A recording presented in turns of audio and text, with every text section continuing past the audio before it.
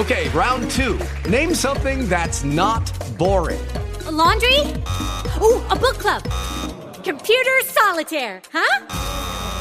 Ah, sorry, we were looking for Chumba Casino. That's right, ChumbaCasino.com has over 100 casino-style games. Join today and play for free for your chance to redeem some serious prizes. ChumbaCasino.com. No purchase necessary. Void where prohibited by law. 18 plus. Terms and conditions apply. See website for details. Blog Talk Radio.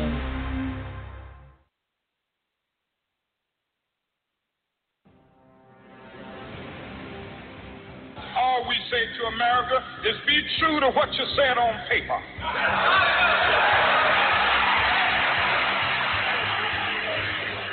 If I lived in China or even Russia or any totalitarian country, maybe I could understand some of these illegal injunctions. Maybe I could understand the denial of certain basic First Amendment privileges because they haven't committed themselves to that over that. But somewhere I read of the freedom of assembly. Somewhere I read of the freedom of speech. Somewhere I read of the freedom of press. Somewhere I read that the greatness of America is the right to protest far right.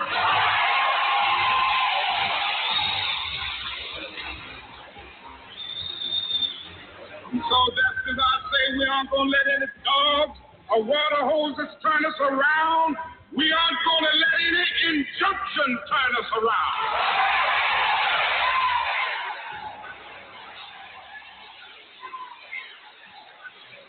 Well, I don't know what will happen now. We've got some difficult days ahead. But it really doesn't matter with me now because I've been to the mountaintop. I don't mind.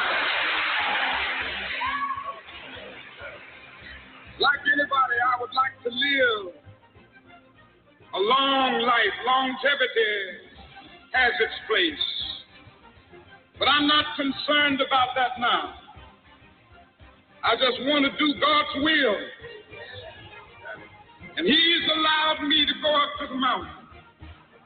And I've looked over and I've seen the promised land. I may not get there with you, but I want you to know tonight that we as a people will get to the promised land.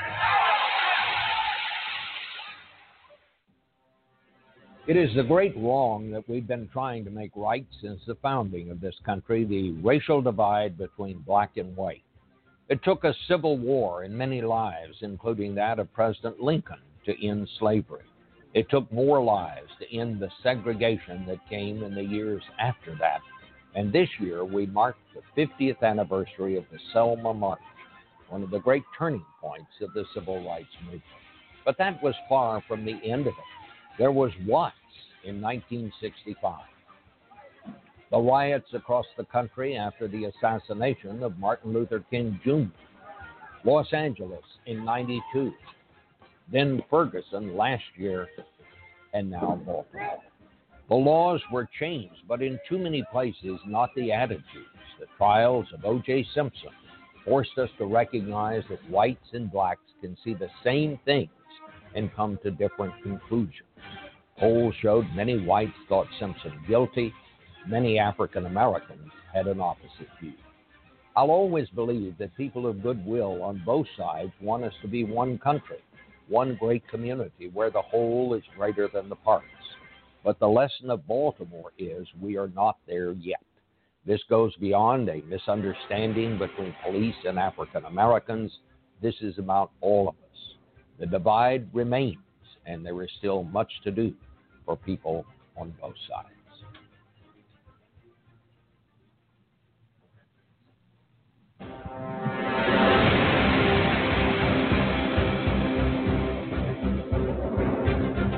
Ladies and gentlemen of America, this is AJC Radio, where we are in search for justice all around the world. Tonight, make no mistake about it, racism racism alive and well in this country. And tonight we take a look at the consequences of racism in America. Folks, hang on. This aims to be a good one. We take off right now.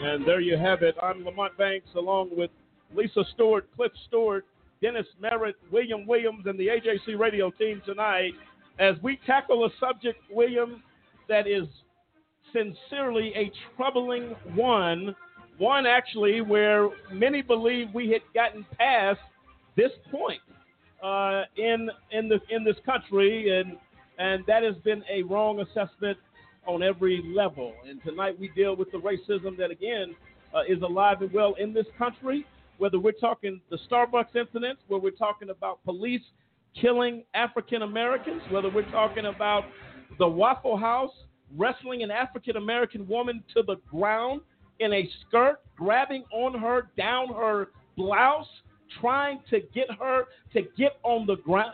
Are you kidding me? Because she asked for the number to corporate headquarters. They called the police. That is one of many outrageous things that are going on in this country right now with race. Your thoughts? Yeah, well, and we saw Charlottesville last year, which was I had not seen anything like we've seen the demonstration in Charlottesville. The man that ran this car into the crowd of people, and that's just, again, so many examples of what's going on. But we've seen it now at epic levels. I mean, where we've had local news stations here in Colorado Springs talk about the rise of hate groups, and they haven't seen this popularity in these organizations, these hate organizations, to this height in history, and it's sad. It's sad what we're seeing as a country. Dennis, your thoughts? Again, you could tell that we got some problems, and I mean, we really got to get into it, and we got to talk about it, and we got to be real. I mean, we can't keep looking at this huge elephant in the middle of a room, and no one says anything about it. I mean, we have to talk about it. We got to get it out there. Racism is alive, and if you don't address it, if you don't admit to it, if you try to cover it up, nothing gets fixed. And I mean, that's why they're doing classes. You got a lot of things going on in reference to try to educate people. I mean, it's not about the color of someone's skin. And unfortunately, when it comes to blacks being in different businesses, just like with I think what's the one coffee place, Starbucks. And so now he's doing non-biased training. I commend him on that. I mean, the owner, I commend him. But again, why should that even have to be? Why are we still in a position that we have employees or people of other colors that still think that black people are a threat? I mean, I just don't get it. I don't understand it. I mean, we've got criminals in every background, in every race. I mean, we got bad people in every race. I mean, but yet it seems as though, black people, if you look a certain way, I mean, if you're not light-skinned enough, if your hair is not combed the way they like your hair combed, I mean, or you're not dressed right accordingly or whatever they think you should be dressed, I mean, we got problems. And I think that's sad when you got, individual calling police on individuals who are not breaking the law, but of course they're black and then they're supposedly in the wrong neighborhood. Come on. We got some major problems that we need to address. Well, the Philadelphia mayor who actually commented on the situation at the Starbucks, you're talking about a coward, and basically said, well, the guys were asked to leave more than once. They chose not to leave. The point is, Mr. Mayor, or not the mayor, was the chief of police. The point is, what were they being asked to leave for? Exactly. But they were asked 3 times they should have left. You don't get it. And he happens to be African American. That's a disgrace when I saw it last night. And you're going to hear his voice talk that nonsense tonight. Get to the core of the problem. They didn't leave for one reason. Because nobody else was asked to leave that was sitting around on their laptops. And come to find out, they were waiting. Actually, I believe it was some type of an interview, a business meeting, They were meeting with the guy from a business there. Wow. That's why they were there. Why you're jumping to conclusion and saying, so I should have been asked to leave a business meeting when every other white person in there was not asked to leave. Why were they singled out? We already know the answer. You have white people from Starbucks outraged, saying, look, the only reason these men were kicked out because they were black. People come to Starbucks all the time for hours. Yep, sitting on a laptop. Laptop. Drinking some coffee. And if that was policy, they say, well, this is policy that they don't allow that. That's not true, because the management of some of these Starbucks came forward and said they do it all the time. And the owner came out and said this was a disgrace of Starbucks, the CEO, and he was very sincere to them. I'm talking to tears. So sincere that he was willing, and he did. To shut it down. You're talking money. That's a lot of money to close a business down for a day. Nationwide. That's a lot of money. But he thought it was that important to make sure people understand that this is not the culture of Starbucks.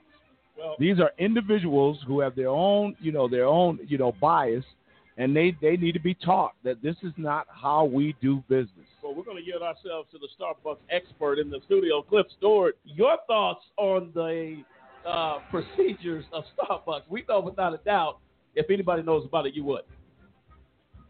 Well, yeah, this is Starbucks is set as an internet cafe. That was the whole idea of Starbucks, a coffee shop where you can draw more people to come in, get on the internet for free. The longer people are there, the more people are there, the more likelihood they are to buy something. That's why Starbucks was set up. That is what the founder of Starbucks, his whole idea was to draw people back to a community coffee shop atmosphere, give them free internet access to bring in, the younger, more tech-savvy crowds. And for anybody to say that, these men were put out for any reason except that the manager called because they were black men, everybody has admitted to that, all the way up to the CEO, and saying that it's wrong. So for somebody to come out now and say, well, they were in their right to do that just does not hold water. But it shows that in some places, the culture of America, some people are just not willing to let it go. And that's the problem. Like Dennis was saying, it is the 500-pound gorilla in the room, that this is the issue. And if it's not dealt with, if it's not discussed, if we don't come together and talk about it and deal with it together, not to say, okay, well, we have some corporate group of one ethnic group and they talk about it but never bring the other people in, that's not going to bring about any change. It makes no sense. We have to come together, deal with the issue, admit first off that, yes, there is a problem with racism in America, not that, oh, it's over, it's gone. No, it's not. No, absolutely right. William? Well, they also have faced new allegations here with racism, where a barista has wrote a racial slur on a Latino customer's cup.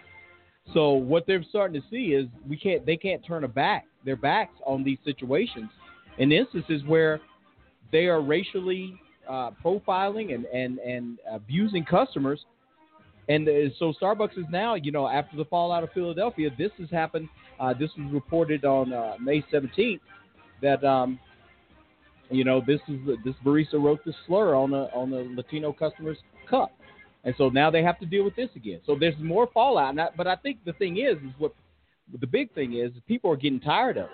These things are not just situations that just cropped up. These are things that have happened over time, and now people are saying, listen, especially with social media, they're identifying it, they're capturing on video, and they're saying, listen, this is unacceptable behavior at this day and age. Why are we facing this? Why are we still dealing with racism? Why do you feel like the need to attack me because of the color of my skin?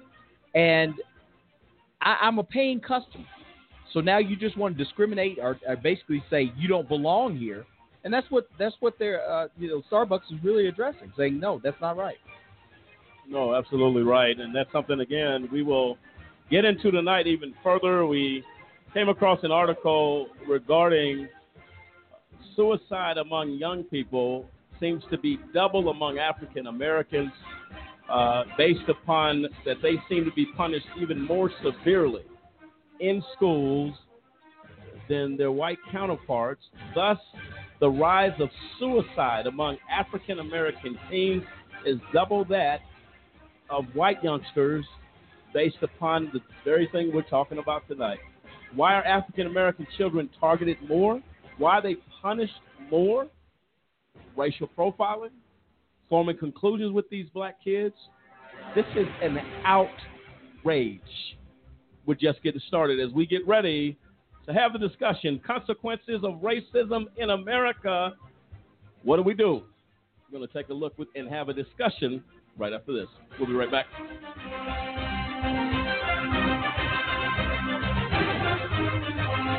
Do you know anyone who's been sent to prison who's innocent? The United States is experiencing record numbers of exonerations in cases where people were wrongfully convicted of crimes they did not commit. If you believe that no one should be sent to prison for crimes they didn't commit, there is something that you can do today. By remembering a just cause with a monthly, annual, or one-time donation, you can help in the fight against wrongful convictions. Call a just cause at 855-529-4252 or visit a-justcause.com and click the donate button. A Just Cause is a 501c3. Wrongful convictions are wrong. Let's be the voice of those who can't speak from behind the wall.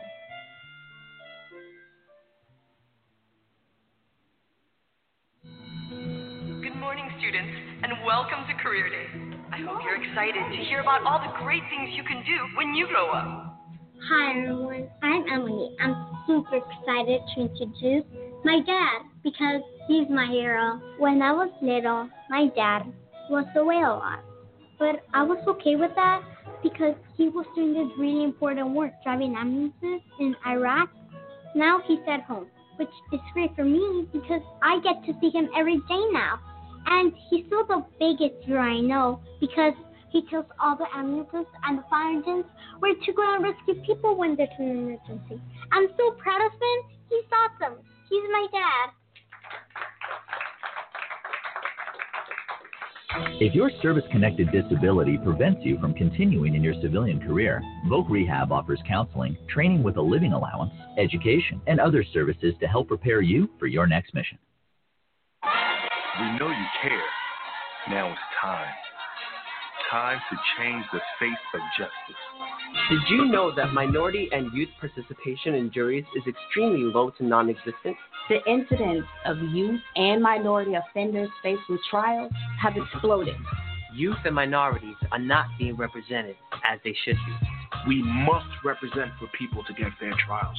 If you acquire a state ID or driver's license, it allows you to register to vote, and it allows you to become eligible for jury service.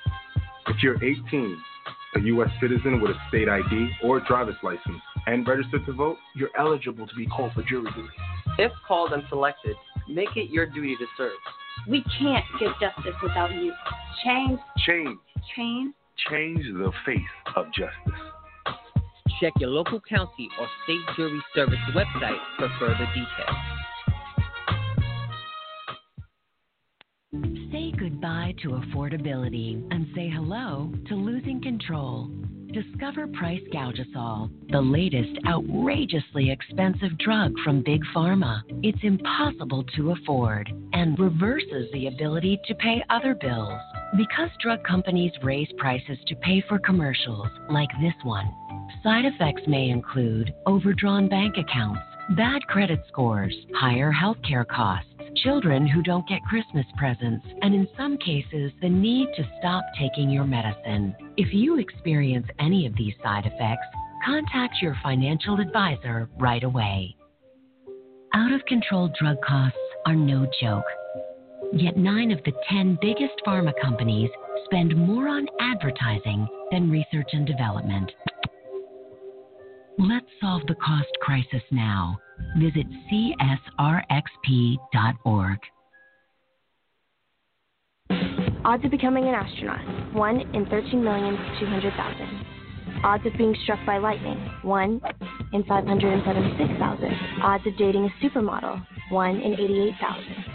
Odds of bowling a perfect game, 1 in 11,500. Odds of being trapped in an elevator, 1 in 24,528. Odds of catching a ball at a major league game, 1 in 563. Odds of an injury from shaving, 1 in 6,585. Odds of tripping while texting, 1 in 10. Odds of getting cancer in your lifetime, 1 in 2 men, 1 in 3 women. It's up to us. To change the odds for our generation. For the ones we love. For our future. If you don't like the odds, stand up. Stand up to cancer.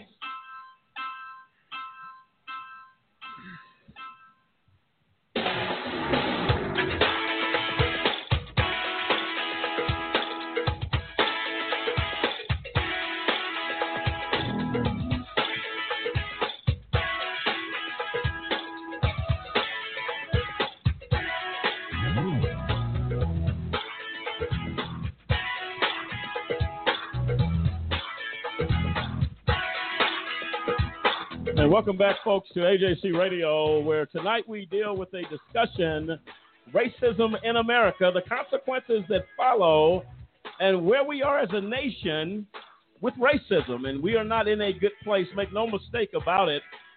We are dealing with some serious issues here in this country. Joining us here at the bottom of the hour is Professor Fegan. He's going to be joining us. He's a return guest to our program here. And has a lot to say and has a lot of insight dealing with racism and the effects on this nation. We're looking forward to conversation with him. Also joining us at a quarter till the top of the hour, LaTanya Nicole Goldsby.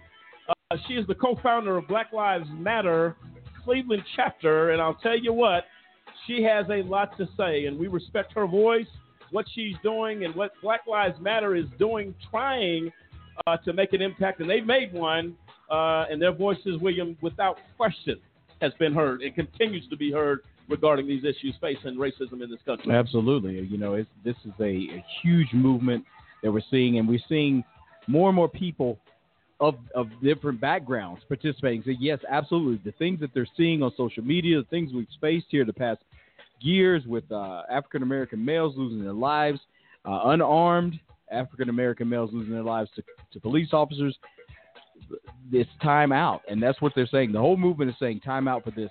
This is a very serious issue.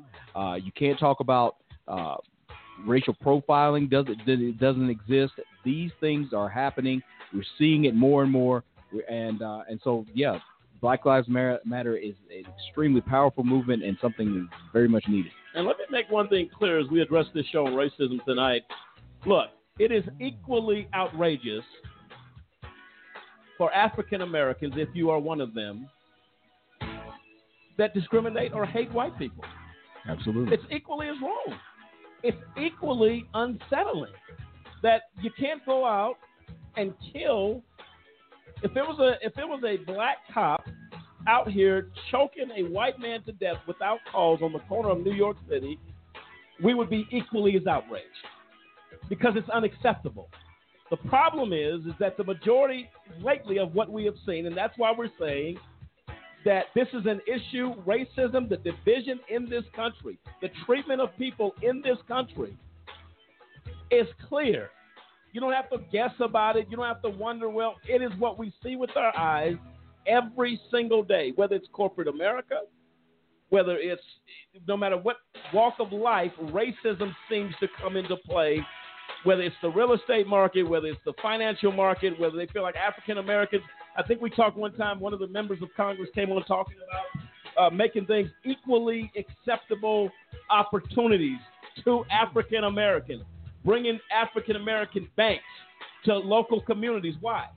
To give opportunities, because they don't have to go in every time they want a loan for business and have to get turned down because they're black. It's unacceptable. Dennis, your thoughts? And that's true. I mean, I agree with you wholeheartedly. We want to make sure people understand that this show is about justice. No matter how you look at it, I mean, racism is bad. I don't care which side it's on. And again, I think a lot of it comes about is because of, the different cultures, the different races not understanding each other.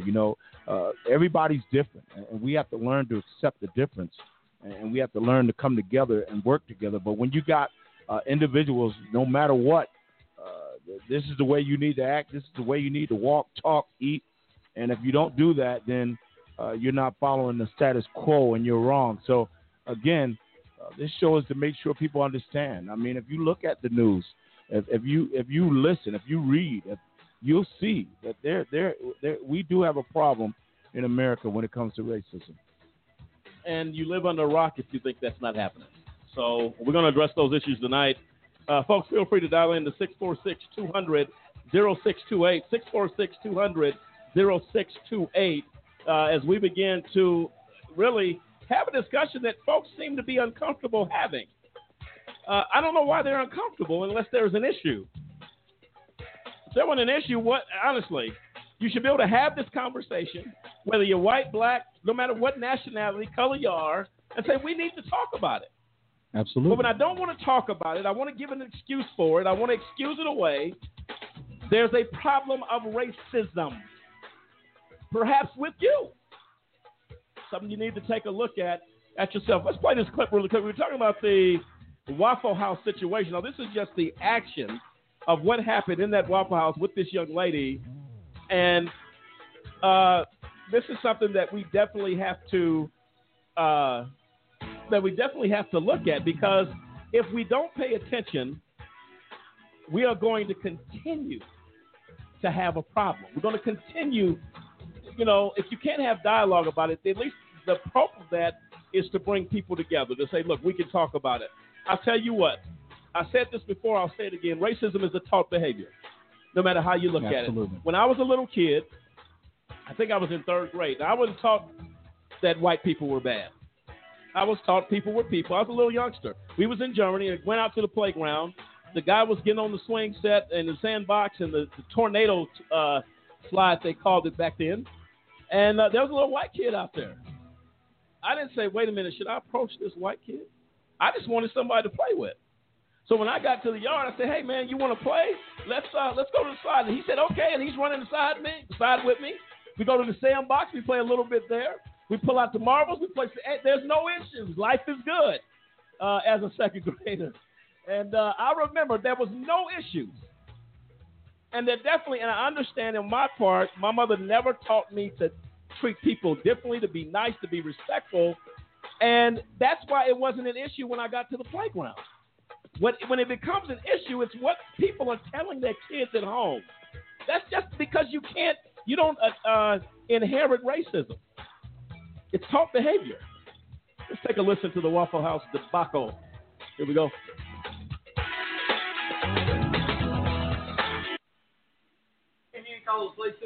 You haven't did nothing. You haven't did nothing too. Yeah, she asked him what corporate number. Because I'm saying I asked him for corporate number. That's the only thing she asked him. I'm going to go over there and get the card from them. I heard it. Your phone. No, because Goldie was sitting here talking crazy to me.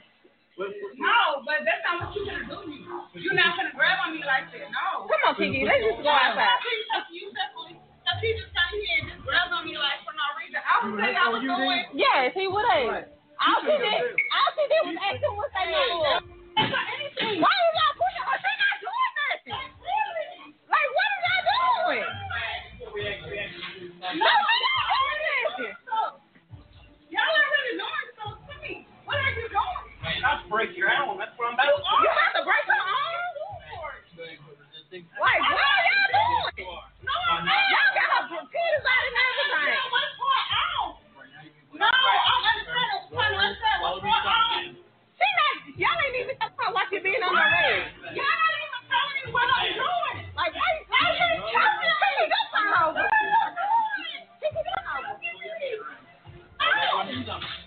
What am I doing wrong? What did I do wrong? Y'all haven't told me anything that I did wrong. Y'all haven't told me anything that I did wrong. Y'all got her head behind her back. Right. I don't have anything.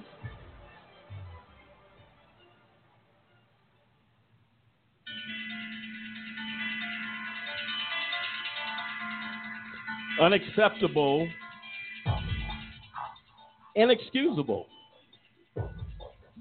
outrageous behavior by a police officer, a number of them wrestling an African-American woman, and I saw the video, to the ground where her dress is coming up. He's got his hand down her shirt, trying to pull her up. And she said, why are you putting your hands on? It should be sexual assault on that officer. And I'm telling you, she asked for the corporate number because the way she was treated was she wanted some waffles. And you telling me they called the police on her, wrestled her to the ground in front of the public, humiliating her, and you wonder why they outcry. That's one of thousands of incidents that continue to happen over and over again. And I'll tell you what, we will not be silent on this station, on this organization. We will not be silent to this type of nonsense. And I'll tell you what, folks, you can say what you want. It's getting worse and worse every day. You're seeing something. As soon as the Starbucks incident happened, the Waffle House happened. Then another Waffle House happened, which you'll hear later, where the cop has this youngster who took his sister to the prom. They went to get something to eat. He's choking this young man around his neck. Not because he did anything. You happen to be black. Unacceptable. Right now, we're joined by Professor Fegan, who we consider a respectable gentleman without question, and with some insight on this topic that I'm sure you're going to learn something tonight, as we are honored and privileged for the professor to grace our station tonight in this program, Consequences of Racism in America, and we're very glad to have you. Professor, are you there? Yes, I'm here. Thank you. Thank you so much for joining us, Professor. As you've probably heard the firecrackers go off here as we continue. This issue of racism is since we talked to you last, seems to have escalated out of control and continues to do so. I'll give you the floor to introduce yourself to our listeners, and we'll get into this dialogue. As shortly we'll be joined by LaTanya Goldsby, the co-founder of Black Lives Matter from the Cleveland chapter. She'll be joining us as well. Thank you so much for taking time, Professor, out of your schedule. Give us your thoughts on this, but introduce yourself to our listeners. Yes, I'm Joe Fegan. I'm a sociologist at Texas A&M University, and I've been working on systemic racism issues since the 1960s. And as for what's going on right now, I don't think there's any evidence that white's racist framing of black people or of the society's changed much over the last couple of years. But the Trump election and the whole Trumpist movement has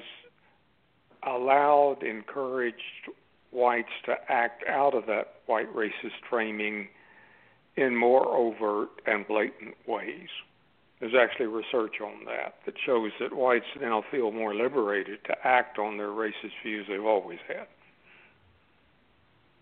Oh, no, I agree with you on that. And that's been the topic that a lot of people are talking about, is that this starts from the top. And we've seen it since this election campaign season started up till now. We have seen a lot of stuff. Whether you go back to I believe, William, the white supremacist with the Charlottesville, where the young lady was killed, white young lady was killed, who was protesting racism. So we say all the time, there's a lot of white folks out there that hate racism equally as African Americans or Hispanics do. So we're not one to put everybody in the same boat. But that type of response from our administration that I thought was unacceptable, to not call out racism where it is and where it stands, and especially, I believe, in the event where a life is lost or you have a national outcry because someone was treated poorly or assaulted in the midst of cops coming to an eating establishment to treat people like that. In the Starbucks incident, I'd like to get your thoughts on that, as the CEO closed every Starbucks down for a day of education on how to treat people and not to be racially charged towards anybody What are your thoughts on that move by the CEO, which I thought he was very sincere as I saw his interview? What statement did that send to this country that this is not going to be tolerated, at least by a great number of people? Well, it's certainly a small step forward. And just imagine what it'd be like if we had a president who would do that with all the agencies of the federal government. You know, I'm 80 years old, and this is the first time since I've been alive that we've had a white nationalist as a president, an overt white nationalist, white supremacist, who articulates some of the most brutally racist aspects of the white racist framing that's common across this country. He's also an admitted sexual predator, right? As President of the United States, the most powerful position on the planet. Right. So he's setting this example for other whites to feel free to act out of that more extreme version of the white racial framing of this society. And your thoughts, Professor, what do we say to the folks who took the time to, for whatever reason, they went out, folks voted for President Trump. The thought is that what people are saying, there's a lot of people that have regretted it based upon the fact of the divide that has happened. And then, again, it's not just African Americans. You're talking about down to the outrage, the thousands of people that took the streets in marching in regards to the Muslim ban situation that happened, where members of Congress were at the airports in tears as people who have been in this country were not allowed to get on a plane to go back to their destinations. That was a huge outcry. And I think what you say, there's been a pattern here that is difficult to overlook. From day one, we have seen this type of behavior, and that whether it's the Hispanic community, who his approval rating, this administration's approval rating is very low because of just the statements that you say that you can't get back. And it goes beyond a campaign slogan. This affects the lives of people. And then when you're talking about DACA and those folks feeling like that this administration doesn't care, that's a lot of stuff just in the few things I've named that will start a type of attitude in this country across the board. What are your thoughts on that? Well, the last time we got major change in racist performances of whites, it took large-scale civil rights movements in the 1960s. And you're not going to get major change in this country without large-scale demonstrations again.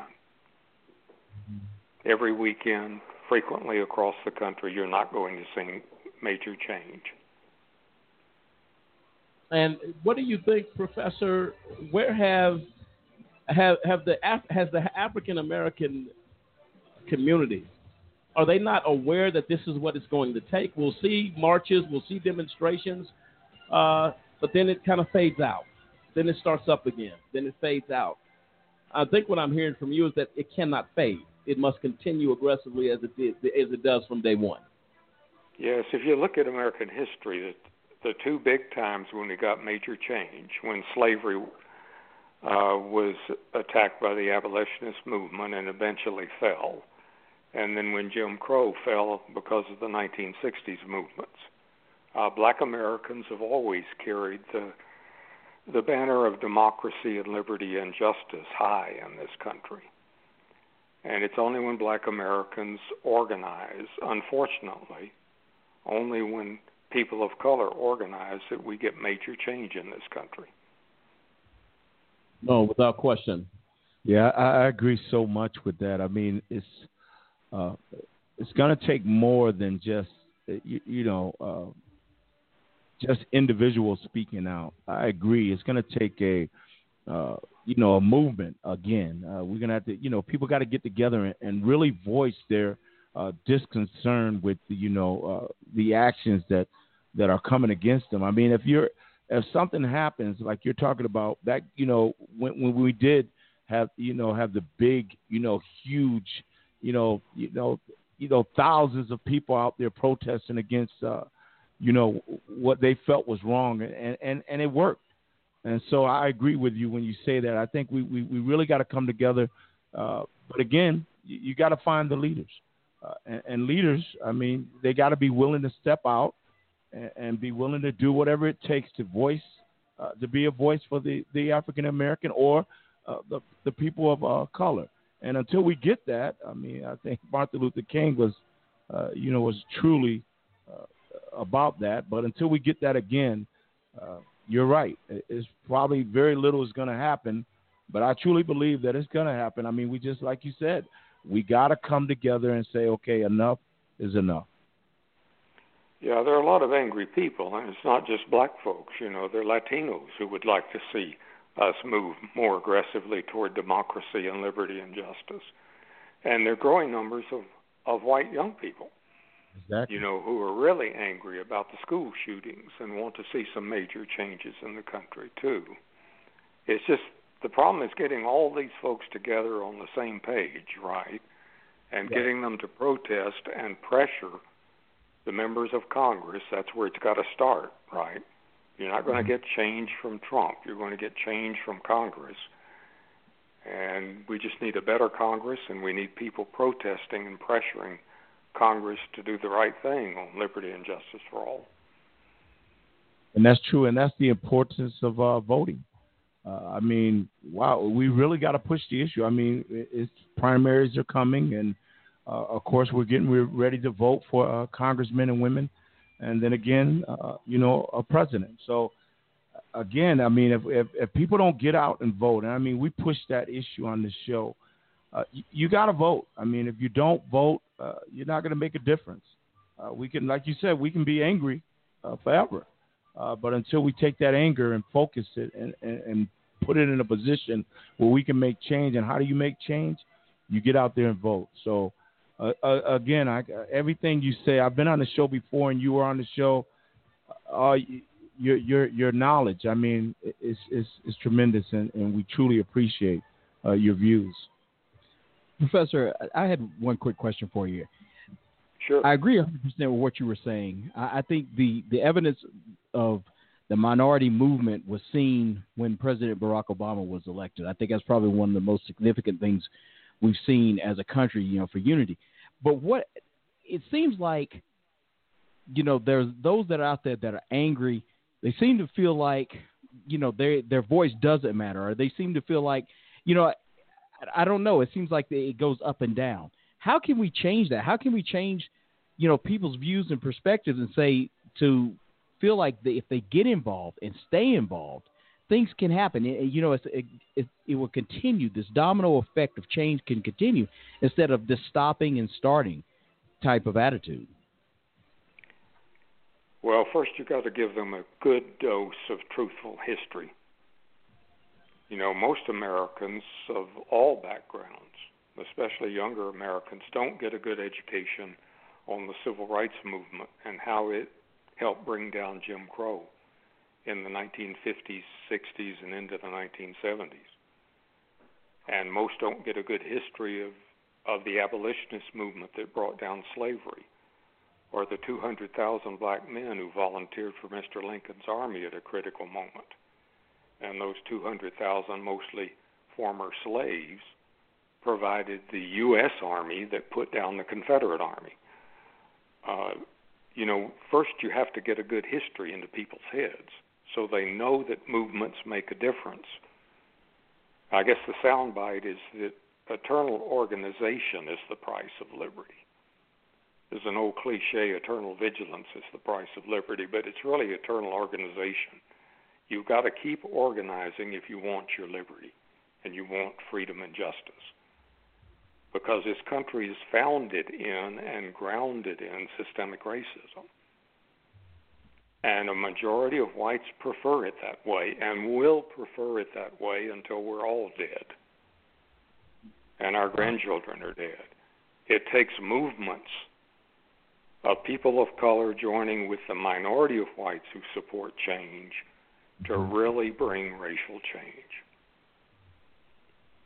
Well, definitely well spoken. And those are the things. It's going to take work, and it's going to take people coming together, and we need to get the word out to the African-American community, to the minority of whites that support, as you say, this type of movement. Because if we let the other fester, it will be out of control, and it will get worse and worse, and we'll see it at a level, or our kids will see it at a level when we're long gone, that is going to be very difficult to live with. It has to be a cry, and voices crying out for that change, as you said, on a consistent basis. And we have some good models. The Black Lives Matter movement, right? Yes. I agree. We're going to be joined by her here. Professor, I'd like you to come back if you got a few more minutes with us. She should be joining us shortly. Okay. And I'd like to get your perspective from a few things she's going to say. She has a story to tell, but we're going to do our best to respect your time. I know you're there on the East Coast. We want to respect your time where you're at, and definitely respect your rest of the evening as far as resting and doing whatever you need to do. So we're coming right back after the break. We should be bringing her on. And if you'll join us for a few more minutes, and then I'll give you an opportunity to tell folks how to get involved, how to get to your seminars, how do we get your books, all of that good stuff. We're going to deal with that on the other side of the break. This is AJC Radio, and we're addressing consequences of racism in America and the impact on a nation. We'll be right back. For a kid whose mom or dad is in prison, life is tough. Now, add a wrongful conviction to that, life just got a little bit tougher. Trying to explain to friends why mom or dad is not at the school play or at the ball game is something that no kid should ever be faced with, especially if mom or dad is innocent. Ladies and gentlemen, get involved today to stop the epidemic of wrongful convictions. By remembering a Just Cause with a monthly, annual, or one-time donation, you can help in the fight against wrongful convictions. Call a Just Cause today, 1-855-529-4252. We seek justice for the children as they go to bed at night and mom's not there, dad's not in the other room to make them feel safe. Not because dad or mom did anything wrong, because justice could not be found. Join us for the children, for they truly are our future.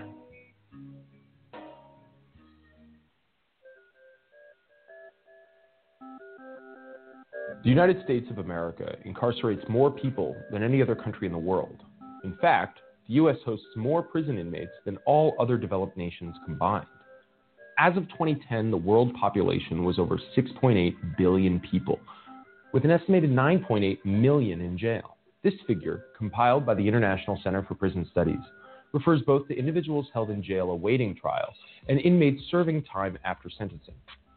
So there are 9.8 million human beings on planet Earth living inside of cages that we know of. In 2010, the U.S. was home to about 309 million people, 4.5% of the world's total population, but housed 23% of the world's prisoners. So take a moment to think about what this means. It means we imprison more people than enormous autocratic countries like China. We imprison more people than Russia.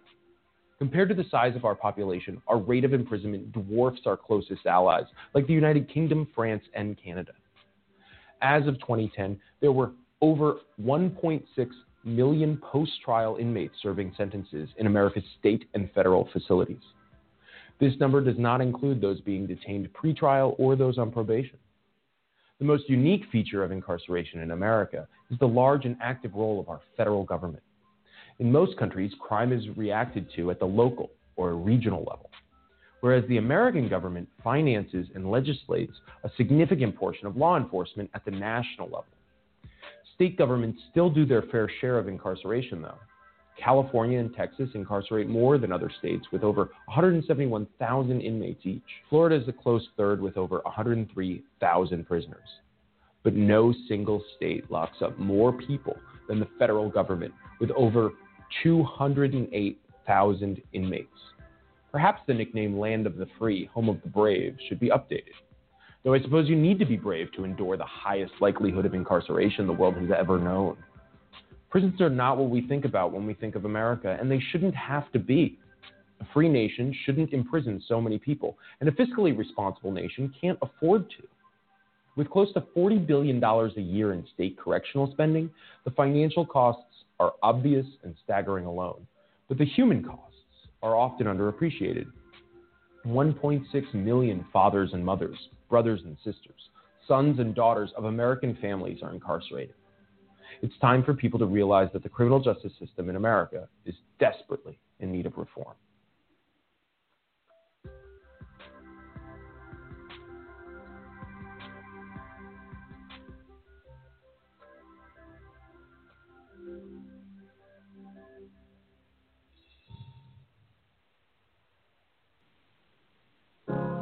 You're broken down and tired of living life on the merry-go-round, and you can't find a fighter, but I see it in you, so we gon' walk it out. Ooh. Welcome back to AJC Radio. Tonight we address an issue, a troubling one, racism in America, the consequences of racism, the impact on a nation we address tonight. We've been privileged to have Professor Fegan, Joe Fegan, who I consider to be an expert on the racial issues facing this nation. And I'll tell you what, he's given us some insight tonight. Right now we have a profound honor to bring on our show LaTanya Goldsby, co-founder of Black Lives Matter Cleveland chapter, founder of Black Connect, and cousin of Tamar Rice, the young man that was shot down and lost his life at the hands of a police officer. And LaTanya, if I can call you that, welcome to the program. We are honored and privileged to have you. Thank you so much. I appreciate the opportunity. And we appreciate you. And the Professor Fegan, I am so impressed with you, LaTanya, and what you have gone through, your story. And the professor's going to hang on here with us. He's given us some true insight thus far. And he may have some questions. You may have some questions of him. But, Professor, thank you for coming back with us. And if you have to go, please let us know.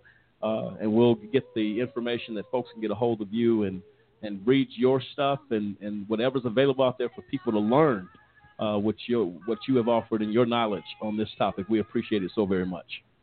Okay, I can stay on for 15 minutes or so. Okay, good deal. And we definitely want to get your opinion on LaTanya. LaTanya, introduce yourself to our listeners, and I'll give you the floor right now to tell us what drove you to this point for Black Lives Matter, what drives you every day. It's clear for justice, but I'm going to let the folks hear it from you. You have the floor.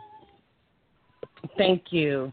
Well, just to give folks a little insight as to who I am, my name is LaTanya Goldsby. I am the cousin of Tamir Rice. Tamir was 12 years old. He was gunned down in the Cleveland Park Cudell Recreation Center in November of 2014 by a Cleveland police officer, Timothy Loman.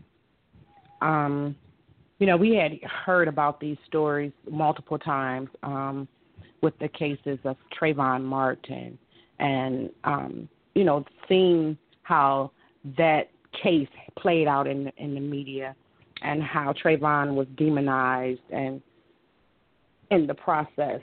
And it never occurred to us that we would be stepping in those shoes. That was something that was totally a shock. You would never think that the police would shoot down a kid within 2 seconds of actually approaching him. So, that's where we were. We found ourselves now within the movement. Samaria now becoming a mother of the movement and having to advocate for the murder of her son. Wow. I can't imagine, LaTanya, that type of tragedy. It hit me. I'm in Colorado. When I saw it on the news, it was very troubling because, yes, if I'm at a park alone, and this is how I know it to be from what I've learned, You got a 12-year-old on a swing. He's going to swing. There's nobody in the vicinity where anyone is in danger. No. Cops are in a vehicle. There's some more research or questions that need to be asked. The kid wasn't approaching them. He wasn't running towards them. He's a kid. And I don't know how many. When I was a youngster, I had a play gun at the park when we played Cowboys and Indians. If I'm not trained to know what a real gun is, there's a problem. And at what cost? And the cost of a life. Cliff? Yeah, I think that it's tragic, and Tanya, our heart goes out to you for your family's loss. And I think that the worst part about it is the lack of accountability. You have from the beginning of the situation with young Tamir Rice, where the 9/11 dispatcher is saying, hey, there's this kid out here. I think it's a play gun. The officer had that. I mean, besides the fact this is a young child in a park playing, the first thing that should have gone through the officer said, hey, the kids in the park, like Lamont said, they're playing Cowboys and Indians. So pretty much, be advised, this is a kid out here playing. But the lack of accountability when it comes down to it, that you have all of this evidence, then you have these officers who are allowed to say, well, hey, I felt my life or the life of my partner or someone in the public was in danger, and they carte blanche are able to basically get away with murder because they make that statement. And that is what we as the public have to deal with. We have to address is that when these type of things happen, if there's some accountability, then these officers will be more careful, will take it upon themselves to not just quickly say, hey, well, there's another whatever off the street, another, fill in the blank, another black kid off the street, another Hispanic off the street, another Puerto Rican, some minority, that they just say, well, hey, he's probably going to grow up to be a criminal or something to this effect. These are the type of things that drive this. It's the culture of some members of law enforcement that, hey, I'm not going to be held accountable. I'm going to be able to get away with this. So that is why it continues to happen. I think that is the worst tragedy, is that you lose a loved one, but then you lose a loved one wrongfully and no one is held accountable for it in the end. Right. And that leads us to the conversation of what does community policing look like? We often find out that half, if not all, of the police officers that service our community don't even live in our community. And those were some issues that we brought up, that if that officer that approached Tamir, Officer Timothy Loman, had been familiar with Tamir as a resident of that community and a member of that community, he wouldn't have been so quick to respond in the manner in which that he did. No, absolutely right. And LaTanya, we're going to pivot real quick. I'd like to get the professor's thoughts. Ladies and gentlemen, Professor Fagan has joined us tonight because he is, again, I believe, to be an expert on this matter. Author of over 200 research articles, 60-plus books on racial, gender, urban issues. Amongst his books are Systematic Racism, Racial Theories, Jim Crow's Legacy, The Lasting Impact of Segregation. I can go on and on. And Professor, tell the folks how to get this information out of respect for your time, and give us your thoughts really quick. I know you commented on Black Lives Matter earlier, your respect for them. What would you say to LaTanya regarding her plight that lies ahead to institute change? Let me add to what he said before, LaTanya. Sympathy and respect for your laws. Thank you. That I think you're absolutely correct that one key thing that needs to change is policing needs to be community policing. There probably should be a law that all police officers have to be from the community, which means you're going to have to get into an educational and training program to create more police officers who aren't living somewhere way the hell away from the community. Mm-hmm. And we also need to get police officers out of their cars and into the neighborhoods, walking the beats like the old officers did, so they get to know people in the communities. You don't get to know people driving by in a car all the time. Right. That was an issue coming out of the civil rights movement in the 60s. The Black Power movement was to get police officers back on the beats in the community and make them live there. Make sure they know the communities. That way they don't just shoot anybody on sight they think is dangerous, and whites have a tendency to do that. Mm-hmm. You know, black boys and men, to an average white person in this country, automatically look dangerous because those whites have been trained in the white racist framing of black boys and men since they were tiny.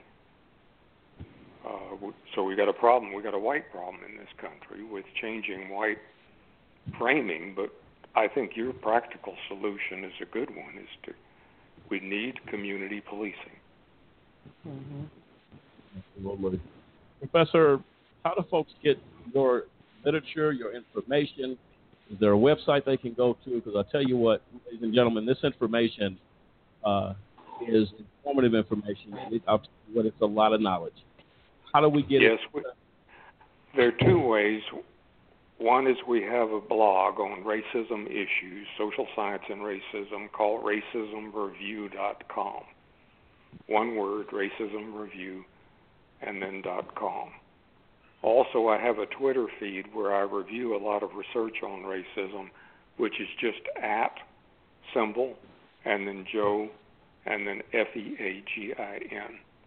So on Twitter or our blog is one way to find out more about my books and research and my colleagues who work on racism issues. Okay. And, Professor, we're going to, if it's okay with you, we plan on partnering with you as AJC, a Just Cause organization, to get the word out about your literature, your information. We'll post something at our website. We will follow up with you periodically. If there's anything else you need to add that we need to put up for you, of course, we'll do it, and it doesn't cost you one thing, because we believe in what you're doing, and we appreciate your efforts to address the issues that impact the culture. We appreciate it. Yeah, those things are about all you need to put up on me. But I think you also need to do a real tribute to Black Lives Matter. We intend to. Because the women and men active in Black Lives Matter give a model for what I was talking about earlier. It's about organizing for change. And without people organizing, you're not going to get change. Exactly to the point you made earlier. And we intend to also bring LaTanya into the family, if you will, as we fight with her for her causes and as an organization. Couldn't get better advice than that. Oh, good luck to you, LaTanya, and you guys take care. I'll talk to you later. All right, thank you so much. Bye-bye. Okay, LaTanya, thank you so much. He has a great deal of respect for you, just as we do. There were a couple of things, and I want to say to you, my sincere condolences for Mayor Rice, and a great, profound level of respect for you and what you're doing. You've been through some things. And, tell us a little bit more about what you've dealt with. We see here, I guess, you've had some other issues that affected you personally that happened that has you on the battle for justice. Tell the folks about that, some of those things. Yeah, well, being an organizer and an activist in this movement, you come up under a lot of scrutiny, a lot of criticism. So there's been, a lot of activists that are active in the movement that have come up under personal physical attacks. I myself, my son-in-law was murdered 2 months before my grandson was born. And this all within the same time span of me developing the Black Lives Matter Cleveland chapter, becoming the co-founder of the chapter, and organizing within the city. So there's been, a lot of devastation in Cleveland. We've had multiple cases of police brutality here locally. Just to name a few, the names that come to mind from the list are Timothy Russell and Melissa Williams. They were involved in the 137 shot case. I'm not sure if you all are familiar with that, but Cleveland police officers opened fire 137 rounds into the bodies of Timothy Russell and Melissa Williams. And these are the homeless. These are the homeless African Americans, right? Yes. I got you. Okay, go ahead. I'm sorry, I didn't mean to interrupt you. No, you're okay. Then there was the death of Tanisha Anderson. Tanisha Anderson was a female mental challenged person who encountered two police officers who physically slammed her on her head in front of her family, and she ultimately succumbed to her injuries. There's the case of Brandon Jones, Brandon McLeod. Brandon McLeod was 15 years old. Police executed a fraudulent warrant and entered the premises, and then upon them entering, Brandon was shot 20 times. You have the case of Tyree King, as well as John Crawford III. We're all familiar with John Crawford, who was patronizing a Walmart in Beaver Creek, purchasing Walmart products when he was shot down by a Beaver Creek police officer. Henry Green, Sam DuBose, Dan Ficker, Luke Stewart, who was murdered in Euclid, Ohio. The police officer actually got inside his car and shot him. In a minute. So, these tragedies that we are seeing are occurring due to the lack of accountability when police officers violate policies and commit murder.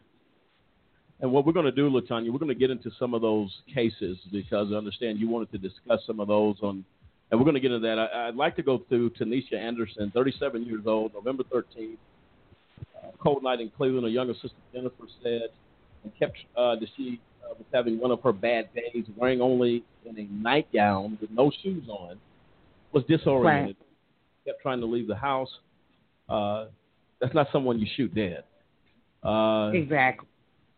Joel Anderson, who as a child had been his two sisters, appointed protector, walking into school every day, warning off strangers, was the one that made the 911 call. 2 sets of police officers arrived instead of an ambulance.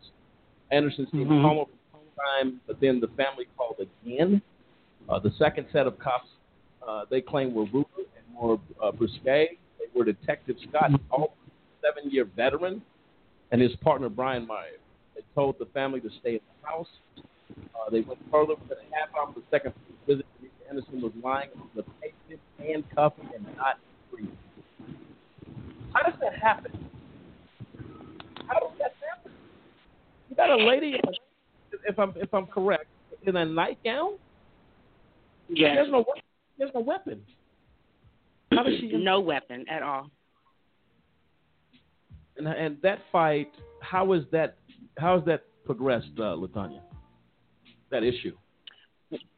I just ran into Tanisha's sister the other day.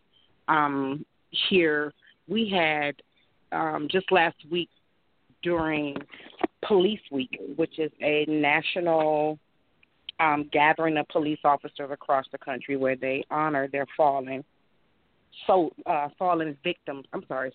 police officers who have been murdered in the line of duty. So BLM Cleveland organized an event around that, coined the title, The Sea of Red, in honor of the victims of police brutality, whose blood has been shed in the streets across the country.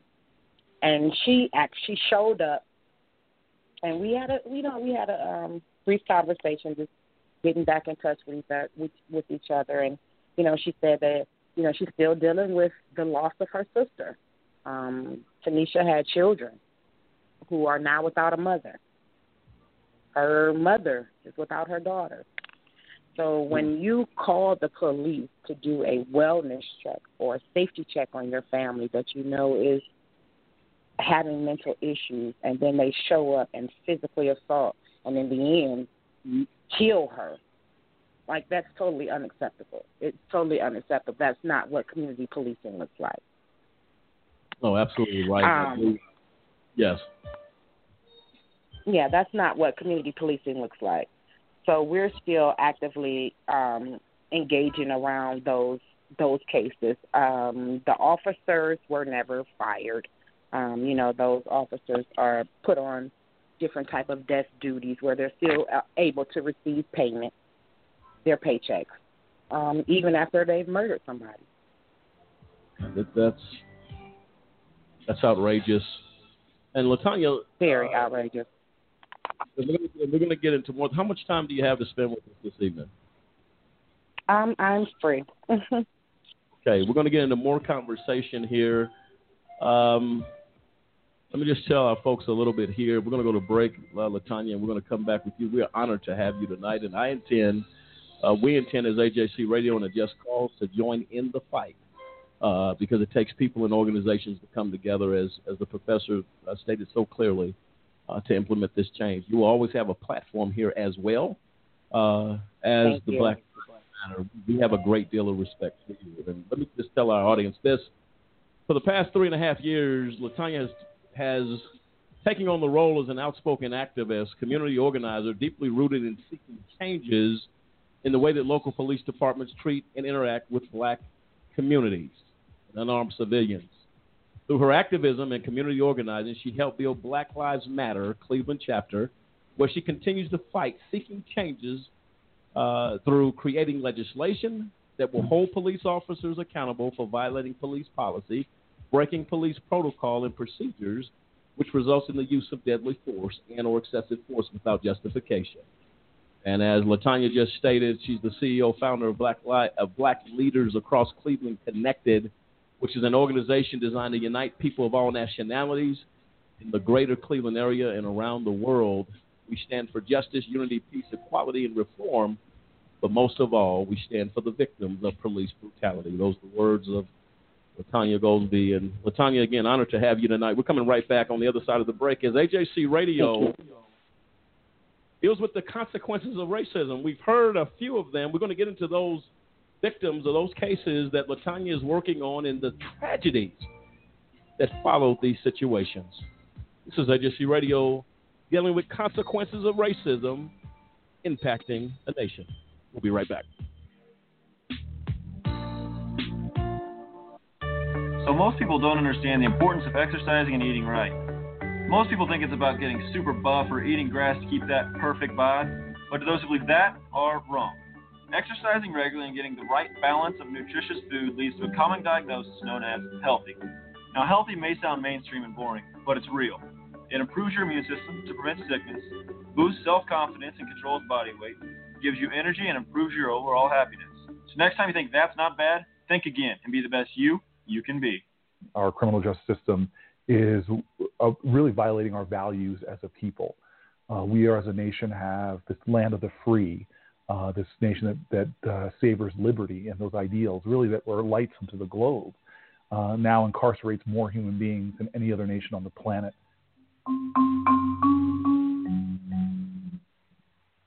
Like any system, it always needs refining, adjustments, and I think that's where we are now. As far as policing is concerned, I think policing in America has done a very effective job over the last 2 decades because crime is down. Crime is down significantly throughout the country, with some exceptions. And I attribute that to smarter policing, better policing, more effective policing, proactive policing. Policing is in some sense a victim of its own success in the following sense. And that is that crime rates have plummeted in the last 30 years. At the same time, public support, public trust, public confidence in policing over the same time period has remained flat. The public actually cares a great deal more about how they are treated by public authorities, legal authorities, then they care about the effectiveness of police. My first experience getting hit with tear gas and rubber bullets was on August the 12th, which really radicalized me in a way to want to pursue reform efforts, not only just in Ferguson, but all throughout St. Louis and the entire country, because, you know, the experience of getting tear gas and hit with rubber bullets was so unbelievable. You know, I couldn't imagine something like that could happen in modern day America. If your intention is to, you know, jail massive numbers of people, if you believe that, you know, prison is an effective means of dealing with the myriad social needs of the African American community, then it's pretty effective. Now, I know no one would come out and say something like that. You know, that sounds insane. But in fact, there's a long history in this country of dealing with problems in the African American community through criminal justice system, criminalizing social problems in a way that we don't do in other communities.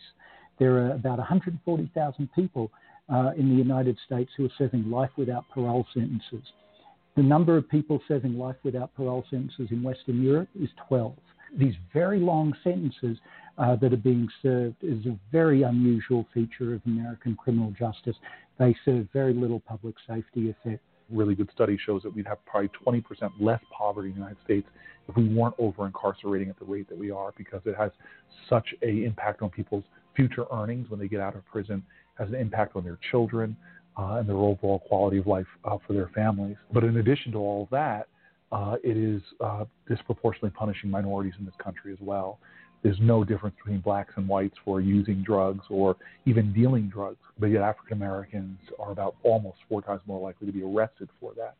Well, I think our criminal justice system is working as intended. It is only broken to the extent that our society is broken.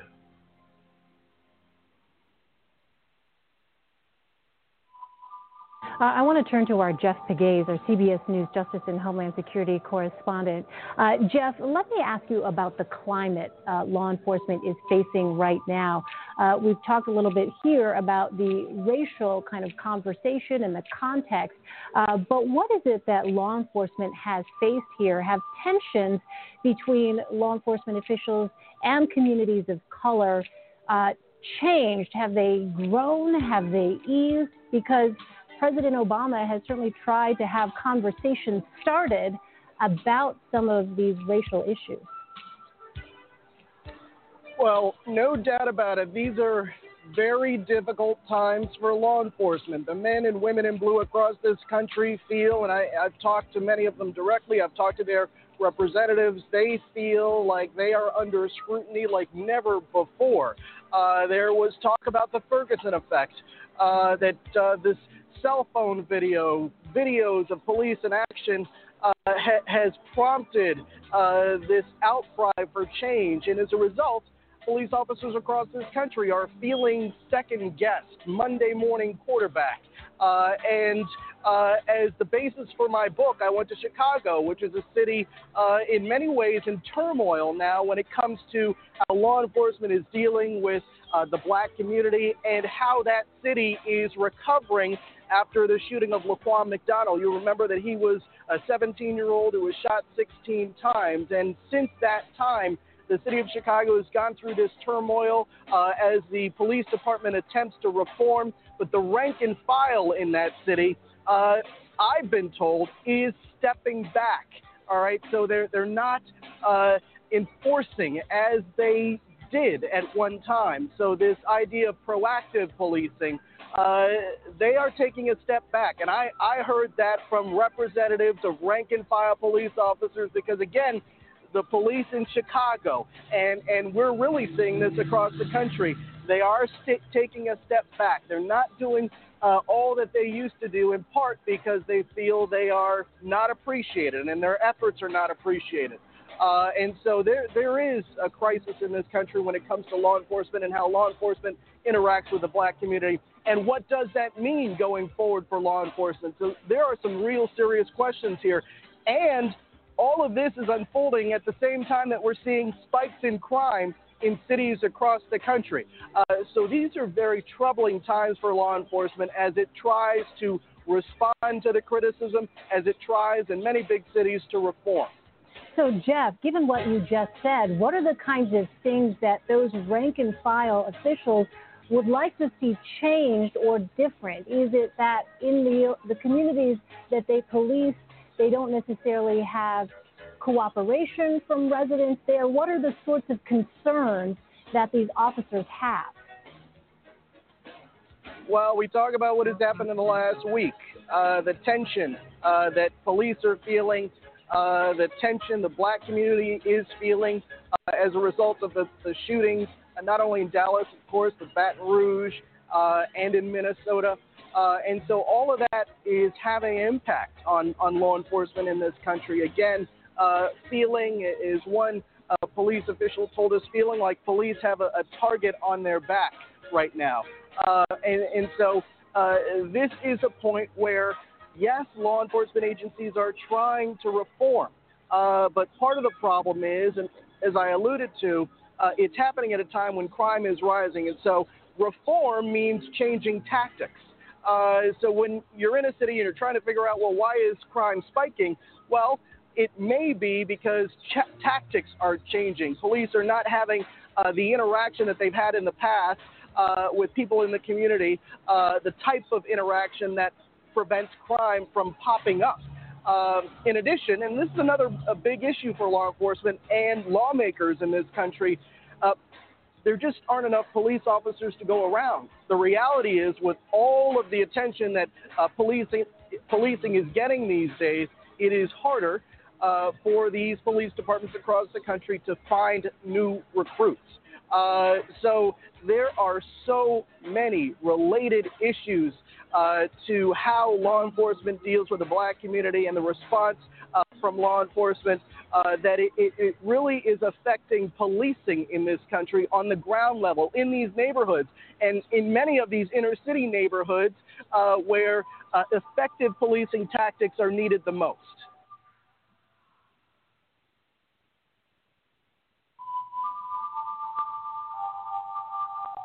Well, there you have it. And ladies and gentlemen, this is AJC Radio. What you just heard was a report on the struggle that police officers have had with race relations, with the consistent killings of African Americans, unarmed African Americans, kids, youngsters, one being Tamir Rice, a 12-year-old boy shot to death on a swing in a park alone.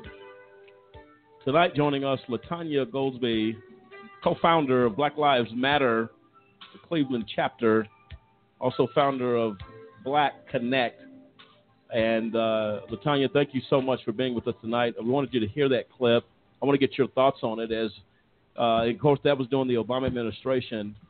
And the search for answers were even then for the other issues that have risen. Give us your thoughts on that as people struggle. Police officers are struggling, and we say all the time, we know all police officers are not guilty of killing black men, minorities. We know that. We actually on this show saluted and honored those who honored the badge. So please, to our listeners out there, we know there are good cops out there, and where would we be without those good police officers that help protect communities all over this nation? So, but tonight we're dealing with the other side of the matter, and that's young people dying every day, one way or fashion, one way or in some way or another, that has cost the lives of people, and accountability has not been taken. LaTanya, go ahead and give us your thoughts on that clip. And what do you think going forward? How do we even begin to have optimism? One way we have optimism is people like you who are leaders and making an impact on this nation. And we salute you for your service as well. But talk to our listeners about that. Yes, thank you. I'm from the old school, sort of say. I was born in the 70s. So I've heard a lot of sayings. And one that comes to mind now, I can remember and recall, is one bad apple spoils the bunch. Mm-hmm. So when I hear about folks saying that we know that there are good police officers out there, yes, we do. But when good officers refuse to or continue to remain silent and stand behind that wall of silence, you are just as bad as those officers that are committing these acts of atrocities. Absolutely. I agree with that. Go ahead. Yes. Made some good points. Yes, there are some recruitment issues that are happening across the country. Even here locally in Cleveland, we're having recruitment issues with the police departments. But I think it comes from the long history that has been established within these cities with law enforcement and the communities of color. It's hard to, again, that old saying goes, you have to give respect in order to earn respect. And when you approach someone in a car and you're calling them out their name or you're being aggressive and you know, that's an escalation. It's only going to get in there. Nobody likes to be called out their name. Nobody likes to be called the N-word or, you know, a thug or what have you. And I think some of the approach has to do with tactics. And we know that police officers have their own personal biases. We all do. And sometimes it's hard to, you know, leave those personal biases out of your job performances. But that's some of the things that we are requiring that they do. You know, like I said, again, being familiar with the community and engaging with folks, like the professor said, getting out the car and getting on the beat. Those are some of those things that will help change the way community officers, police officers deal with communities of color. And one thing that really troubles me as all this stuff was happening, you got folks saying, well, why didn't they just listen to the police officer? Or, well, the gentleman in South Carolina, Walter Scott? Yes. Is he the one that took the warning shots to the back? Yes. Okay. So, I mean, you do what the cop says. You got the guy in Minnesota. Philando Castile. Who is telling the officer, I have a gun. Now, had he not seen, they want to criticize either way. Had he not said he had the gun, the cop thinks he's concealing it. I'm in fear of my life. Let's shoot him that way. But then when he says, I'm reaching for my wallet to show you, he had the state of mind to tell the officer with his 2-year-old daughter, I believe, was in the back seat, says, I have a weapon, but I am licensed to carry this weapon. I'm letting you know really to avoid any conflict. Right. The officer kills this man in front of his daughter. So what are parents telling African American their kids today? Do what the police says. Well, when you do, you're liable to get a bullet in the back. If you don't, correct. So how are communities supposed to react? And then they want to criticize a black man for running away from a cop because it may be his last stop. You got African Americans getting killed at traffic stops. You got women up in Texas. The officer shot the man in the. No, the young lady who just got promoted. Right, got a job. They claim she committed suicide in the prison. Bland. Yes. Bland. Sandra Bland. That's her name. And I saw the video. The cop dragged this woman out the car, and she said, "Get your hands off me. I'm just going to let you touch me." I stated earlier, LaTanya, about the Waffle House situation with the African American there, the young lady. She simply asked for the corporate phone number. She was dressed. The dress was a little shorter, but the cops wrestled this woman in her dress on the floor. He puts his hand down her blouse.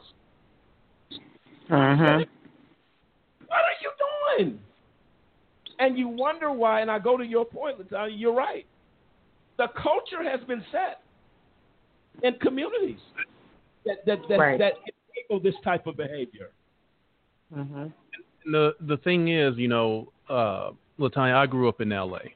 and back I was a teenager in the 80s, so it was bad. But I'm sure, just like in Cleveland, when the cops saying, "Well, why are you running?" Well, the response is, "Why are you chasing me? And you're the one with the gun, Billy Club. and the police flashlight with 8 D batteries in it. The reason I'm running is because you have a reputation of beating brothers down in the street. That's why I'm running. Now, can you answer why you chasing me, except for the fact I'm a black teenager, and because you see me on the street, you thinking something's got to be going on. And these people that say, well, just do what the cop says, well, you learn in these different communities where the cop is somebody you've never seen. You're not from my hood. You're not a guy who's around the corner from me. You do what the cop says. It only takes one time to say, okay, you're cordial to the cop, and he say, okay, we'll get against the car. I'm just going to check you, make sure you don't have nothing, and then you end up handcuffed and in the backseat of the car and see where I'm from. The cops used to take, young men of color. They had these places that they called the meadows, and in these meadows were caves. The police were known for taking you there and beating you on the bottom of your feet with a billy club, and then send you walking 5 miles back where they took you from barefoot, so that you're only so that they can say, well, no, what happened is he jumped out the car, lost his shoes on the way, and ran. That's why his feet are bloody and bruised. So these people are saying, well, just stop when the police tell you to stop. It all depends on who that officer is. It all depends on what the culture of that police department is. And again, it goes back to accountability. If that county sheriff or that police chief, if they don't hold their officers accountable, you end up with people dead in the street and nothing happens because they make one statement, I felt my life was in danger. And LaTanya, and do you have a comment on that? Yeah, I mean, he's absolutely right. It's the culture. Our police union here in Cleveland was developed out of the riots in Glenville. So that culture, is something that carries on within the training, within the policies and practices that they establish within law enforcement. That culture of that thin blue line, I am my brother's keeper. So when you see these officers that are violating policies and assaulting folks in their community, now, mind you, these are residents of this community. They're taxpayers. They're registered voters. So what laws outside of you encountering a criminal, Tamir didn't do anything wrong. And you didn't even give him an opportunity to respond to the supposed commands that you claim you gave him. You're talking about 2 seconds. The car was still rolling as you hopped out the car and you hanging out the door like you from the Dukes of Hazzard movies. I mean, like, the tactics. Right. Well, I got you. And LaTanya, and I know you wanted to talk a little more in depth about John Crawford. I was just reading over what happened to him. Do you want to get into discussion on that? I'd like to discuss some of the things here because these are cases you are currently fighting for justice for and calling for accountability. Is that correct? Right, correct. These cases that you're hearing are actually in front of the Department of Justice as we speak. Okay. Let's talk a little bit about John Crawford, 22 years old. What did you want to discuss in detail on that? Just like Tamir, John Crawford went into Walmart on a day that he was going to a family trip. He went in to purchase some items, and just like the current situations with the Waffle House, some white person called the police on him. Okay, and claimed that he was waving a gun in the store at some kids. Police officers responded and opened fire, and John Crawford was murdered. And it says here that I guess Ronald Ritchie is the one that called 911. But somebody stated that in no time did he wave a gun at anybody. Now, at a sporting goods store, I presume you have BB guns, you have things you take on camping trips and all that type of stuff. Mm-hmm. And shouldn't have to walk out of a Walmart dead because you're going on a trip with your family. States here the shooting was captured by the store security camera. Crawford was talking on his cell phone while holding the BB pellet air rifle when he was killed. He was on a cell phone, which means he was not threatening anybody. How is he pointing a gun and holding the cell phone at the same time? I was going to say both of his hands are occupied. Exactly. So how do they justify killing this guy? And it says here that according to Crawford's mother, the video shows the officers fired immediately without giving any verbal commands, without giving Crawford any time to drop the BB gun. Even if he had hurt them, the grand jury did not indict the officers. How do you pull up and just kill somebody talking on a cell phone? Or did they use Go ahead, LaTanya. I was going to say, and it's on video. And it's on video. You have video evidence that shows the entire encounter. That's no wonder you and I would look. That's one. What's tragic is that's one case. That's one. You had here. You mentioned Sam Du Bois, 43 years old, unarmed, fatally shot by Ray Tensing, a University of Cincinnati police officer. This is a gentleman that actually was out of jurisdiction. If I'm not, he had no business following a vehicle to stop for a traffic stop. My understanding was when the story came out that the campus cops are supposed to call the police if there is an issue. He never made a call. Never. He just decides to play superhero and stop the world from this mad maniac who had a light out or something. Right? Yeah. How insane is that? And shot him in the head. And what's happened to him thus far, LaTanya? It's baffling, as we talk about these cases and know that these families are still actively seeking and fighting for justice for their loved ones.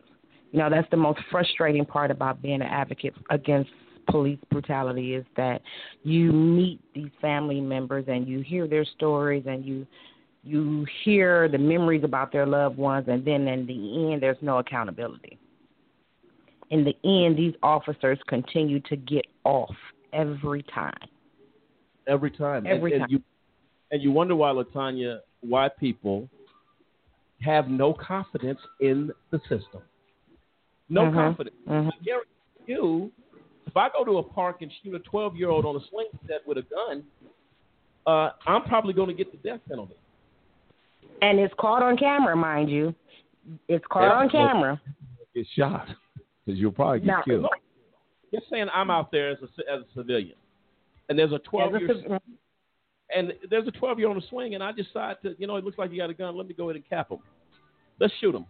Do you think there's going to be any sympathy for me? No. At all. No. Not in case you're white. I mean, that's what happened with Zimmerman, right? It would be on every news station, African, and don't let the boy on the swing be white. Right. I am a dead man. Well, I mean, look at these two cases. You look at like, for instance, Alton Sterling. The police officers were struggling with him in front of the store and shot him. And my understanding is he shot him while he was sitting on his chest. The man was unarmed. And that was video of that. George Zimmerman shoots Tamir Rice. No. I mean, Trayvon Martin, excuse me. Trayvon Martin shot him after being told by police officers 911 not to follow him. And he did anyway. LaTanya, let me ask you a question. You said something earlier that stuck with me, and we're going to get into that. And you say you come under criticism. I've heard the criticism on all the national networks. I've heard it from this administration. I've heard it from people at the Department of Justice. We've heard it from everybody that Black Lives Matter is whenever cops were killed, well, who was Black Lives Matter behind it? Absolutely not. And you said you deal with those criticisms. LaTanya, how do you deal with that and continue the same passion and fight to seek justice? I mean, because you know what? It's not like we don't hear it. How do you deal with that? You know what? I just love my people, and we've endured so much as a race, as people, to be here in 2018 and to see the continuation of these atrocities and this oppression that our people are under. How can you not be involved? How can you not be active? How can you not be out here fighting for Black liberation? I myself am raising a Black son. I have 3 Black grandsons. I cannot afford to sit back and watch another child die at the hands of a police officer. It's bad enough the circumstances that our children are growing up in. With the education system being the way it is, with housing and the gentrification of our communities, and how these so-called corporate entities can just come in and wipe out a whole entire community. There's so much that is happening every day in the Black community that folks should be out in protest every day. Every day. I agree with you. And LaTanya, you have a GoFundMe account. Tell the folks about it. How can we get involved? How can we donate? What do we do? How do we get out there and get our folks involved? Yes. Well, after, everything that happened with Tamir, the murder of my grandson, the murder of my son-in-law, Lord, my son was shot. So there's been a multitude of different things that happened.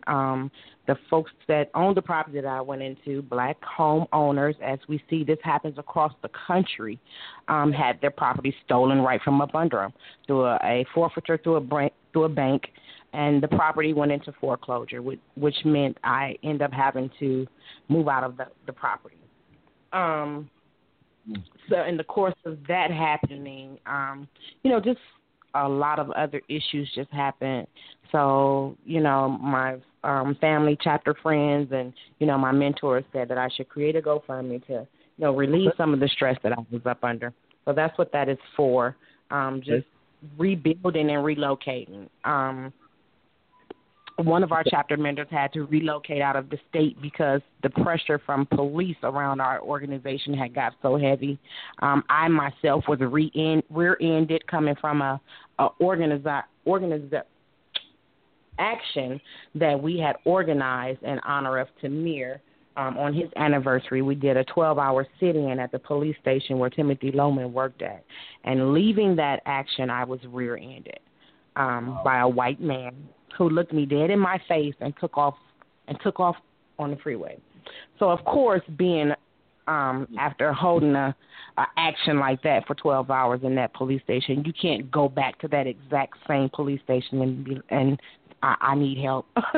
I was just rear-ended at the corner of your street, so I lost my vehicle.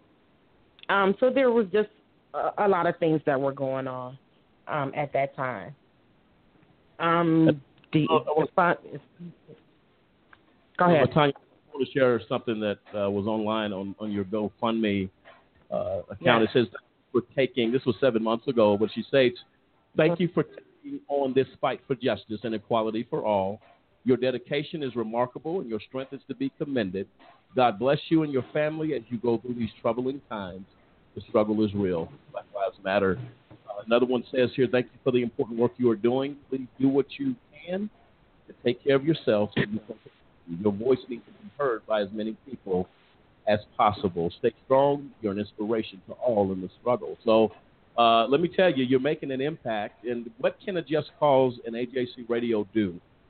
Also, not only the GoFundMe to do that, but what else can we do to help you and to partner with you in any way we can with Black Lives Matter? What can we do? You all can reach out to us. We have our Twitter page is we're always on there. It's at BLM_216. Again, that's at BLM_216. We're actively engaging around all type of issues here locally in Cleveland. We're still involved with the consent decree. We're taking on some health issues. Now we're currently organizing around creating reform within the Children's Family Services Department. We've had several cases where children under the age of 5 have been abused and murdered by their own parents. So we're actively engaging with CPS and our county executive in organizing some reforms that will be put in place and ultimately result in legislation where caseworkers who are not actively reporting child abuse are charged with a crime or conspiracy or complicitness within that child's murder. So we're engaging in a lot of issues. You all can get involved by, like again said, checking out our Twitter page, and we're active on Facebook as well, BLM Cleveland, Black Lives Matter Cleveland. You can find us on there as well. But, yes, we're definitely looking to link up with you all and spreading these issues abroad and creating some grassroots organizing efforts with you all. Well, Latonya, this is what I'd like to offer to you in the Black Lives Matter movement. Maybe to have a show bringing chapters together on a show where we can discuss what's happening in communities everywhere and join together and put the positive word out about Black Lives Matter. Good things. What you just ran off to me, those are things that impact lives forever. Exactly. And I'm telling you, I'm gonna send you my information as we've had the opportunity to communicate on Twitter. But you're gonna get all of my information, how to reach me, how to contact us. Because I'll tell you what, anytime you need a platform here, we want to give it to you. Anytime. And I think with the that are going on, go ahead, Latonya. I'm sorry. No, I said that's truly appreciated. Thank you. No, and we're going to do that. We want to join hands with you. A special thanks to Kathy Lewis, Nick Taylor, Don Bryant. Those are the folks that actually commented saying, keep doing what you're doing. So we know without a doubt, whenever you're doing something good, there's going to be folks that are going to fight you on it. It doesn't matter what it is. And I can tell you what, you will have a voice. We will speak about Black Lives Matter on a consistent basis on this network. Let folks know, look, these folks are to be taken seriously. And I respect you so much. I'm sorry for the things you've had to encounter, but it's about putting the pieces back together and continuing this fight. I tell you what, 2 words come to me, 3 words, this is personal.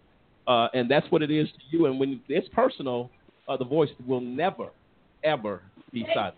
I appreciate you so very much for joining us tonight and taking some time out of your schedule.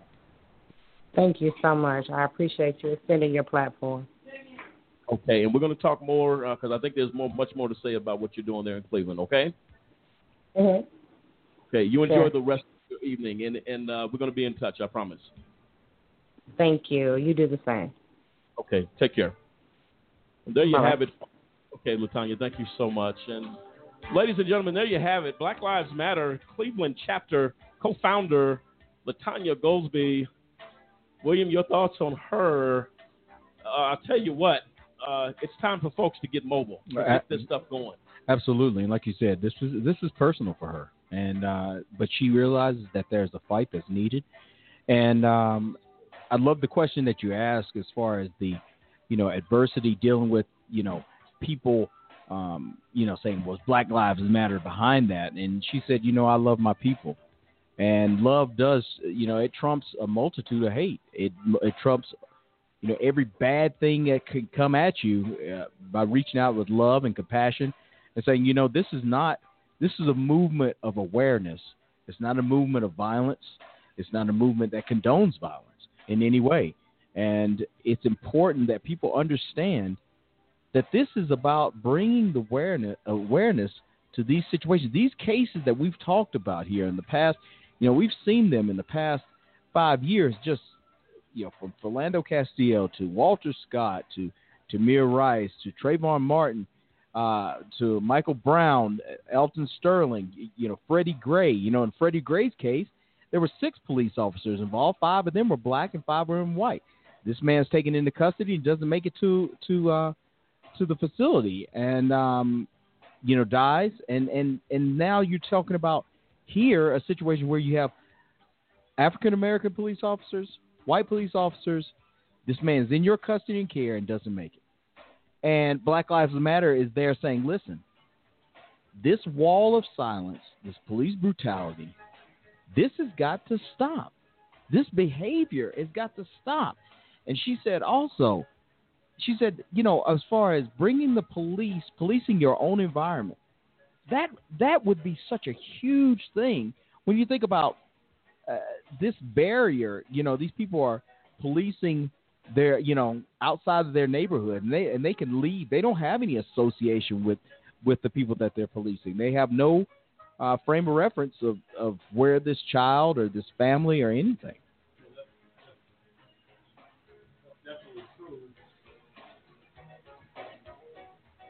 Yeah, I mean, and you said it right. I mean, when you talk about accountability, and that's the same thing that the Professor Fegan was talking about when he said that, hey, what LaTanya is doing is a great thing, because you got to have activism and you got to have people out there protesting. No, absolutely right. And we turn the page now. Very special thanks really quick to LaTanya Goldsby and to Professor Fegan. We appreciate you joining the show tonight and discussing these issues. Well, we go right into some other lives that matter. The IRP5 wrongfully convicted. Who are they? David Banks, Dave Zappolo, Demetrius Harper, Kendrick Barnes, and Clinton Stewart. Their lives matter as well. Wrongfully targeted by a system targeting 5 African Americans and 1 Italian American in a way that is unprecedented, going after Attorney Gwendolyn Lawson without cause.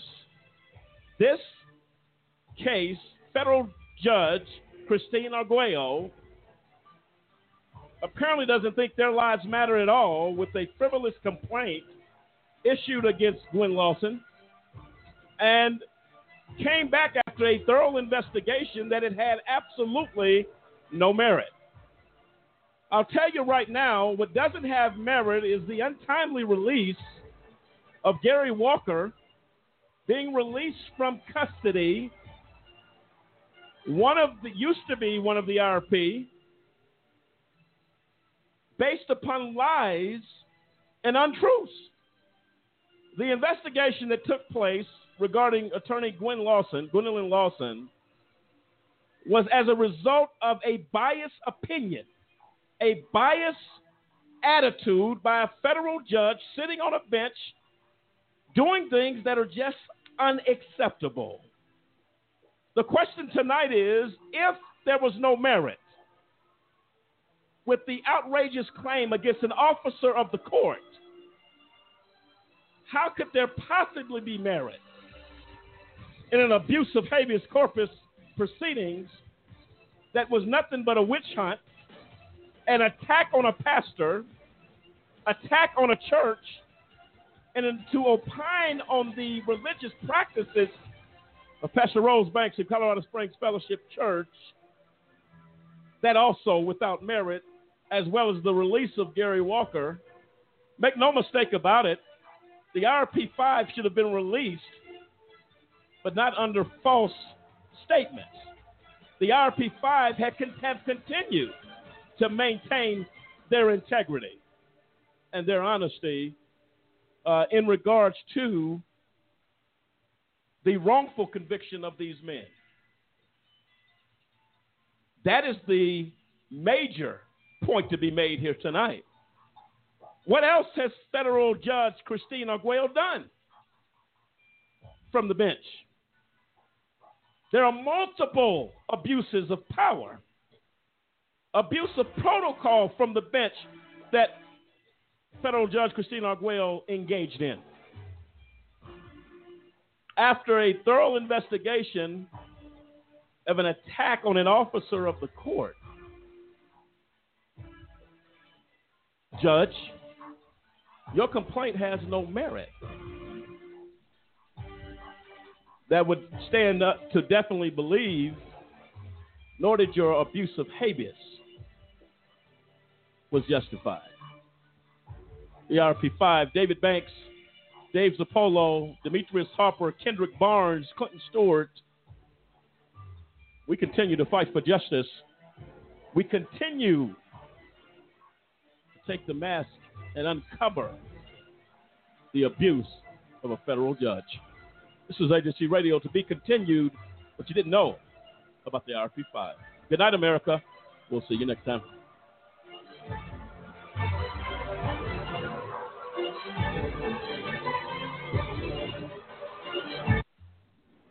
Protesters swarmed a Starbucks in Philadelphia Sunday following the controversial arrests of two black men. Meg Oliver has more on this. Black, brown, indigenous folk. Dozens of protesters showed up to this Philadelphia Starbucks Sunday after two black men were arrested inside late last week. Neil Himes is Starbucks Vice President of Operations. We know that we have work to do. We have worked very closely with the community here in Philadelphia. It literally breaks my heart. Lauren Wimmer, who initially represented the men, would not identify them. She says they were waiting for this man, Andrew Yaffe, to arrive for a business meeting. Where did they get called for? There are two black guys sitting here. Wimmer says the men were in Starbucks for less than 15 minutes.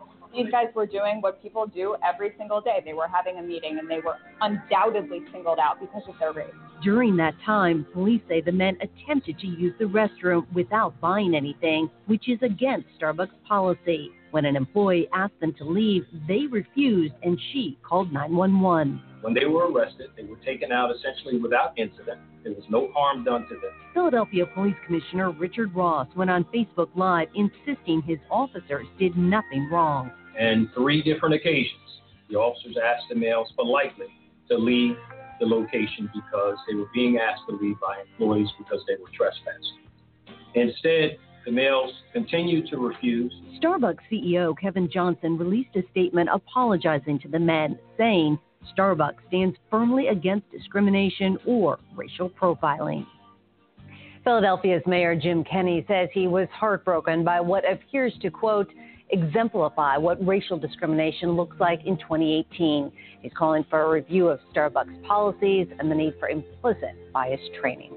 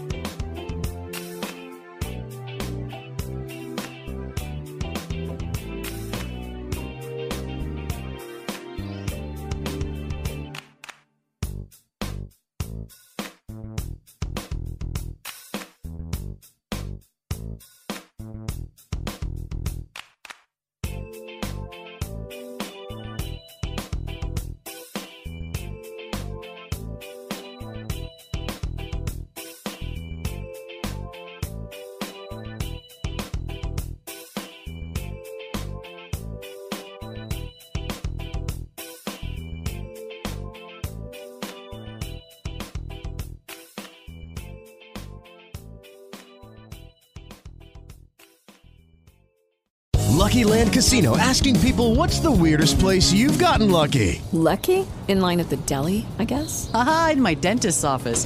More than once, actually. Do I have to say? Yes, you do. In the car before my kids' PTA meeting. Really? Yes. Excuse me, what's the weirdest place you've gotten lucky? I never win and tell. Well, there you have it. You can get lucky anywhere, playing at LuckyLandSlots.com. Play for free right now. Are you feeling lucky? No purchase necessary. Void where prohibited by law. 18+. Terms and conditions apply. See website for details.